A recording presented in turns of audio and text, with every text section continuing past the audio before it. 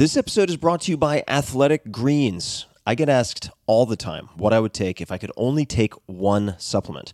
The answer is invariably Athletic Greens. I view it as all-in-one nutritional insurance.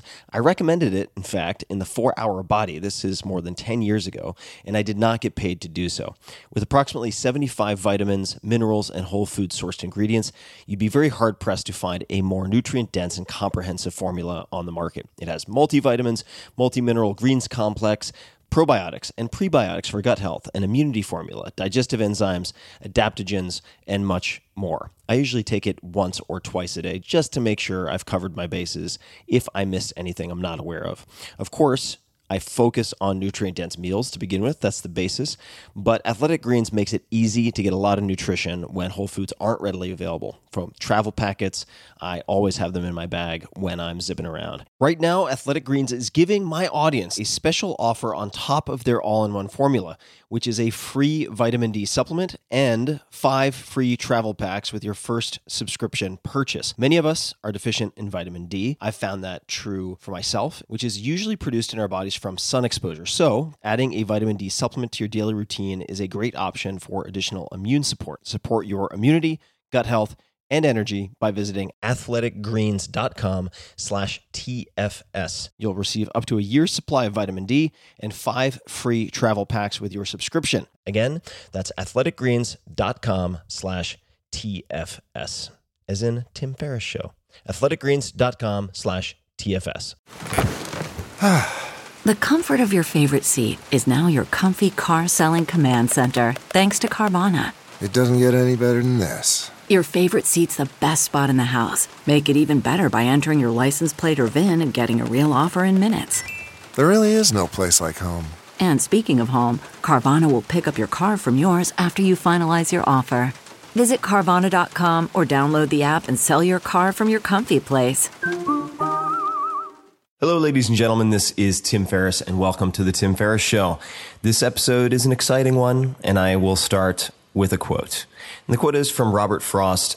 It is, "Freedom lies in being bold." If anything, our guest this episode is about being bold. His name is Peter Thiel, and he is a serial tech founder, PayPal, Palantir, billionaire investor, and author of the new book, 0 to 1. I'll come back to all of those things. But whether you want to be a better investor, I've certainly modeled Peter and have him to thank, I think, for many of my best decisions in the world of investing. A better entrepreneur, or simply a free thinker who wants to do great things, create more value, I highly recommend not only this interview, but certainly that you read 0 to 1, which is a collection of many of his teachings on differentiation, value creation, competition. It is a treasure trove. Now, Peter, who is Peter? And if you're not familiar with him, I'll give you a quick snapshot. He co-founded in 1998 PayPal. That was the beginning, which was sold to eBay in 2002 for $1.5 billion. But more notable, I think, is the team that he helped to assemble. And these individuals, known now as the PayPal Mafia, that's what they're referred to as, went on to launch a raft of companies that have become household names, including at least 7 now valued at more than $1 billion. I mean, literally almost every single person on the founding team, if not every person, has gone on to create multi-billion-dollar companies. You have Tesla and SpaceX, co-founded by Elon Musk, LinkedIn, of course, Reid Hoffman, YouTube, Steve Chen, Chad Hurley, Jawed, Yelp, Jeremy Stoppelman, Russell Simmons, Yammer, David Sachs, and the data mining company Palantir, which Thiel himself co-founded in 2004. He was also the first outside investor in Facebook and has invested in more than 100 startups. He has done a lot. He has learned a lot. And perhaps most important, he consistently questions assumptions and thinks differently. So I don't want to delay this any further, but I will say this interview was an experiment. I was on sick leave, so we did it asynchronously. What you will hear is Blake Masters, who's a co-author on 0 to 1, reading the questions, Peter answering them, because I was unable to be there in person, although I have met Peter on a few occasions before. There are also written questions and answers, and you can find those written questions and answers on the blog. Go to 4hourworkweek.com/podcast, click on this episode, and it'll take you to the right place. So without further ado, I hope you enjoy this interview. Please share your thoughts on Twitter at tferriss, that is me, 2 R's, 2 S's, or on Facebook at /TimFerriss, 2 R's, 2 S's. And thank you so much for listening. Optimal minimal. At this altitude, I can run flat out for a half mile before my hands start shaking. Can I ask you a personal question? Now would seem an appropriate time. What if I did the opposite? I'm a cybernetic organism, living tissue over a metal endoskeleton.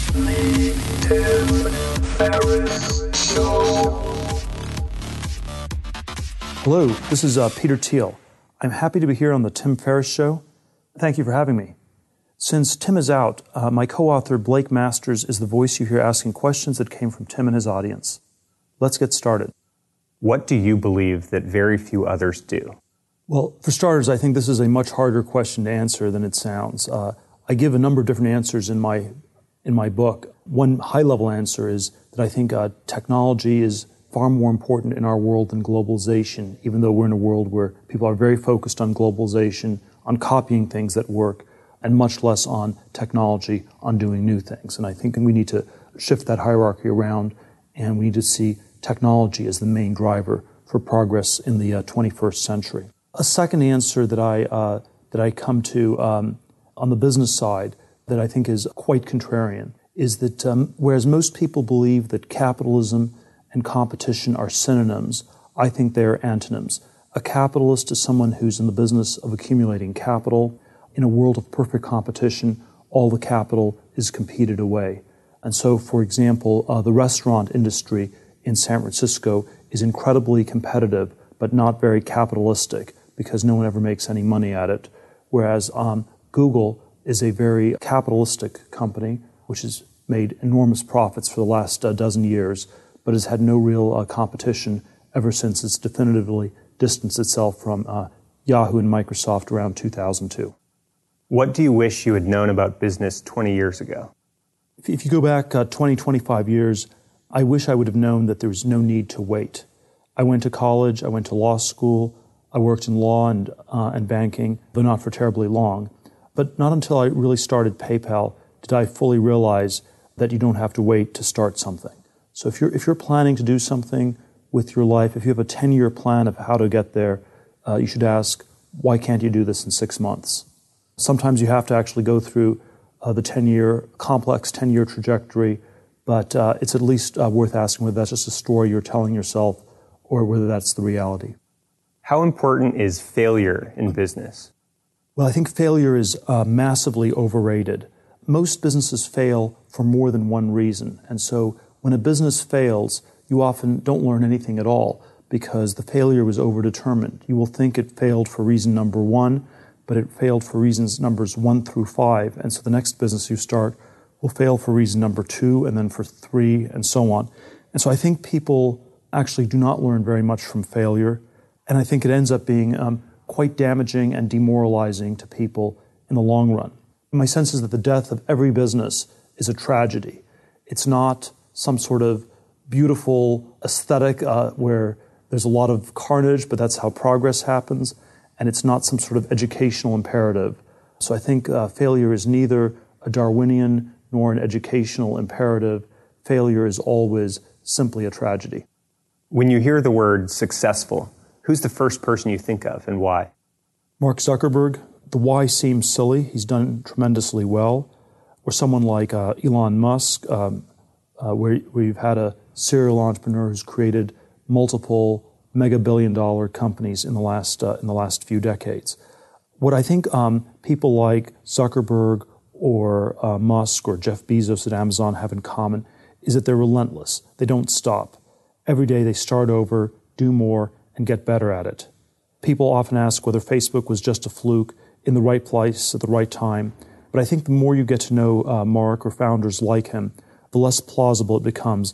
And that's in part because you can see how hard he works, how much planning there was, how much of a vision there was from the very beginning. Where do you see Bitcoin going or not going in the future?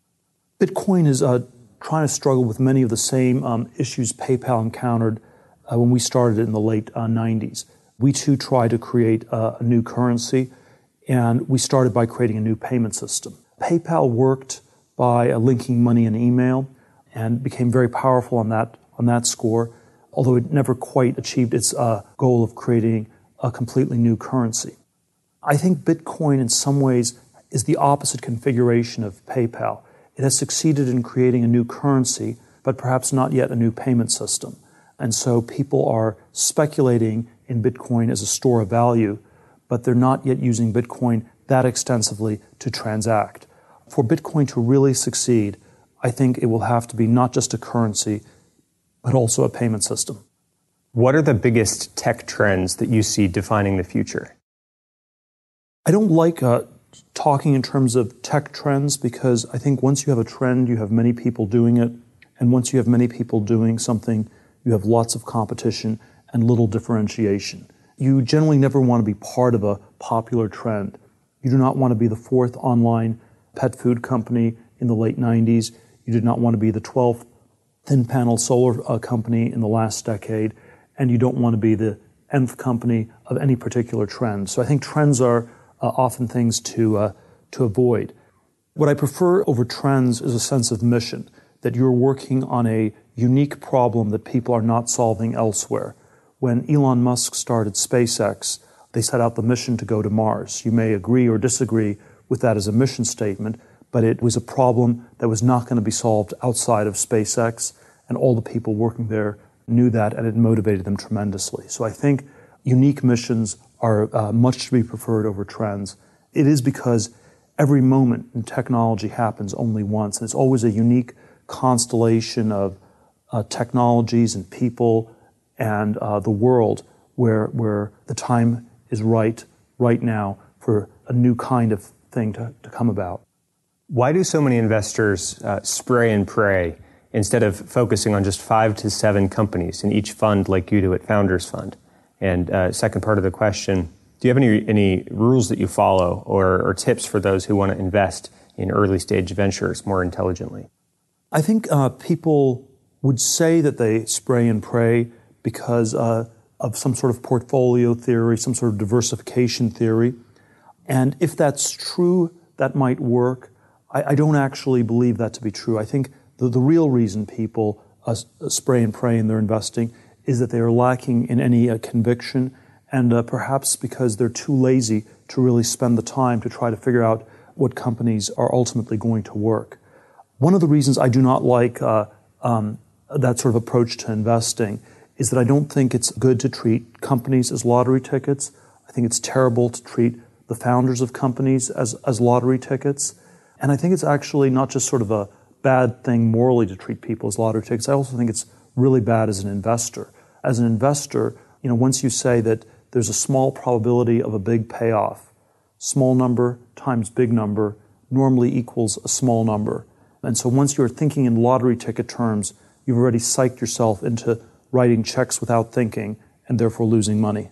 And so I think the anti-lottery ticket approach is to try to be concentrated, because that forces you to have high levels of conviction before you write a check of any size, and then I think you will do much better. What problem do you face every day that nobody has solved yet? Well, the problem that I remain the most passionate about is for us to make some real and continued progress in the fight against aging and death. This is not just a problem I face, it's a problem everybody on this planet faces. We have about 100,000 people a day who die, mostly from diseases linked to old age. And so what I always find extraordinary is how little we're doing about this problem. It seems that people are either in a mode of denial or acceptance, which are in some ways opposite extremes, but they both have the effect of stopping you from doing anything. If you are in denial and say this is not a problem, or if you accept it and say there's nothing you can do about it, both of these are sort of passive modes. And what I think we need is a much more active mode. And instead of being in denial or acceptance, I would like us to be spending a lot more time fighting death. There are people who say that death is natural, and to which I think the response always has to be that there is nothing more natural for us than to fight death. What would you say to the 9.7 million unemployed people in America? Let me give both a micro and a macro answer to this. On a micro answer, I think I don't think there's any sort of one-size-fits-all approach. I think there are very different kinds of facts and circumstances in which people find themselves in. And I think that a reasonable approach would involve very carefully looking at why people are there. Are they in a long-term unemployed situation where they were working in a Rust Belt factory with a job that no longer exists? Or are they a 20-something college student who studied a major that was poorly advised and has accumulated a mountain of debt? And so I think you always want to approach this with far more granularity, and that there's no sort of one-size-fits-all approach. The macro answer, though, that I think is critical is that we need to find a way for there to be just more growth in our overall economy. If the U.S. economy was growing at a rate of 4% a year, I think these problems would broadly get solved. And the challenge has been that we've been having growth of 1 or 2% for the last 7-8 years, and that sort of growth rate is not enough to overcome structural unemployment. It's my view that technology is the key driver for growth, especially in a developed nation like the U.S., and therefore anything we can do to accelerate technological progress and technological innovation will increase growth and ultimately will increase opportunities for people throughout our society. How would you reply to someone who says that your position on college and higher education is hypocritical, since you yourself went to Stanford for both undergraduate and law school? Well, I think some people will always find objections of one sort or another. Had I not gone to Stanford or law school, people would object and say that I had no idea what I was missing. So I think they're likely to complain in any event. But I would say my view is not hypocritical because I've never made the claim that there's a one-size-fits-all. So if I said that nobody should go to college, that might be hypocritical. But what I have said is that not everybody should do the same thing, and that there is something very odd about a society where the most talented people all get tracked towards the same elite colleges where they end up studying the same small number of subjects and going to the same small number of careers. And that strikes me as sort of a lack of diversity in our thinking about the kinds of things people should be doing that's very limiting for our society as well as for those students. I certainly think I was guilty of very much of this myself. If I look back on my Stanford undergraduate and law school years, it's possible I would do it again, but if I had to do something over, I would think about it much harder. I would ask questions. Why am I doing this? Am I doing this just because I have good grades and test scores and because I think it's prestigious, or am I doing this because I'm extremely passionate about practicing law? And so I think there are good answers and there are bad answers, and my sort of retrospective on my early 20s is that I was way too focused on the wrong answers at the time. You studied philosophy as an undergraduate. What does philosophy have to do with business, and how has your study of philosophy helped you in your investing and career today? I'm not sure how much the formal study of philosophy matters, but I think the fundamental philosophical question is one that's important for all of us. And it's always this question of what do people agree merely by convention and what is the truth? And this is always the fundamental distinction in a society is there's a consensus of things that people believe to be true, and maybe the conventions are right and maybe they're not. And we never want to let convention be a shortcut for truth. We always need to ask, is this true? And this is always where I get at with this indirect question, tell me something that's true that very few people agree with you on. Silicon Valley is a place that is laden with conventional thinking. And one of the reasons that it may afflict Silicon Valley even more than the rest of our society is that there are so few markers. One of the things we're focused on in Silicon Valley is the future. And the future is not always a clear thing. People can be uncertain about it. And when they're uncertain about the future, they will try to find shortcuts involve looking at what other people say about the future. And when everybody simply is listening to everybody else, that's the definition of a bubble or of a mass psychosocial insanity. And so I think this question of trying to think for yourself, trying to break through convention is always important, but perhaps even more in Silicon Valley than most places. What do you think the future of education looks like? I don't like the word education because it is such an extraordinary abstraction. I'm very much in favor of learning. I'm much more skeptical of credentialing or the abstraction called education. And so there are all these granular questions, like what is it that you're learning? Why are you learning it? Are you going to college because it's a 4-year party? Is it a consumption decision? Is it an investment decision where you're investing in your future? Is it insurance? Or is it a tournament where you're just beating other people? And our elite universities really like Studio 54, where it's like a exclusive nightclub. I think if we move beyond the education bubble that we're living in today, the future will be one in which people can speak about these things more clearly. And we will talk about, is it an investment decision? Is it a tournament? Is it a trade or vocational skill that you're developing? I think engineering is the opposite of education because it is actually a specific skill that people are learning. And it's sort of, engineering as a discipline cuts the most against the banality that we're always told that you're just learning how to learn, or you're not learning anything in particular, you don't know why you're learning things. Engineering is sort of the anti-education in that sense, and I think is in some ways a paradigm for the way I think it will be more in the future. I think we will have much less of a one-size-fits-all approach. I think the big tract institutions are delivering less and less and charging more and more. And so I think we are sort of at a point where things will look very different. One of my friends has suggested that we are at a point in education that's like the place where the Catholic Church was on the eve of the Reformation. It had become sort of a very corrupt institution. It was charging more and more for indulgences. People thought they could only get saved by going to the Catholic Church, just like people today believe that salvation involves getting a college diploma, and if you don't get a college diploma, that you're going to go to hell.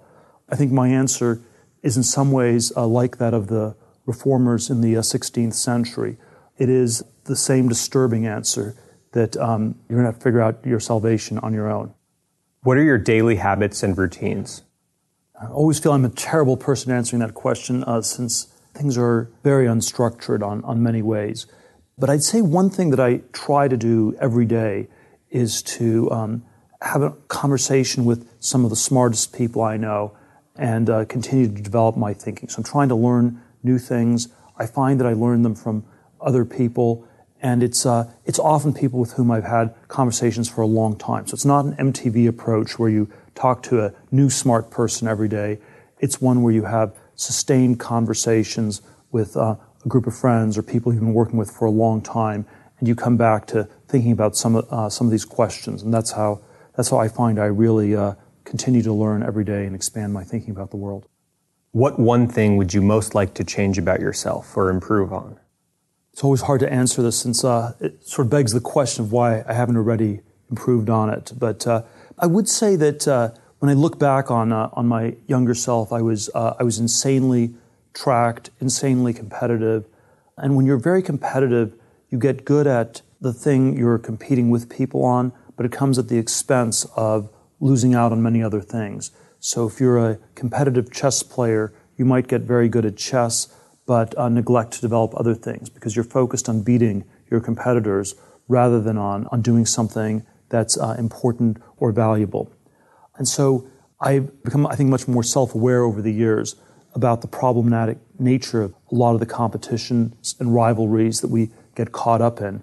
And I would not pretend to have extricated myself from this altogether. So I think every day it's something to reflect on and think about, how do I become less competitive in order that I can become more successful? What did you want to achieve by writing 0 to 1? When you write a book like this, you're trying to reach as broad an audience as possible. There's much that I've learned in the last 15 years as both an entrepreneur and investor in the technology industry, and I wanted to share some of these lessons, not just at Stanford, but also in Silicon Valley and with the wider world. I think this question of technology is critical to our society in building a better future in the 21st century, and I think there's both sort of a alarmist and a hopeful part of this book. The alarmist part is that if we do not get our act together and innovate more, we will have a bleak and stagnant century ahead of us. And on the other hand, the positive side is that there's absolutely nothing about all the great ideas having been found.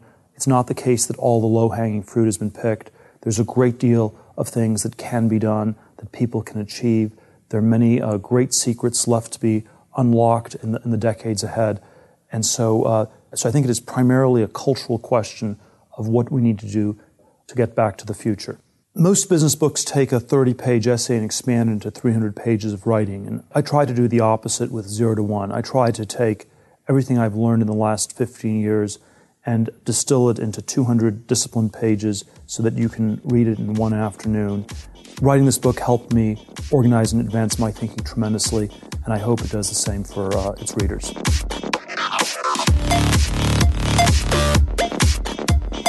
If you want more of The Tim Ferriss Show, you can subscribe to the podcast on iTunes or go to 4hourblog.com. FOURHOURBLOG.com, where you'll find an award-winning blog, tons of audio and video interview stories with people like Warren Buffett and Mike Shinoda from Linkin Park, the books, plus much, much more. Follow Tim on Twitter. It's twitter.com/TFerriss. That's TFERRISS. Or on Facebook at facebook.com/Tim Ferriss. Until next time, thanks for listening.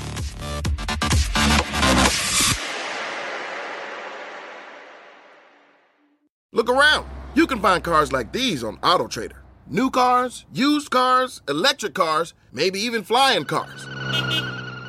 Okay, no flying cars, but as soon as they get invented, they'll be on AutoTrader. Just you wait. AutoTrader.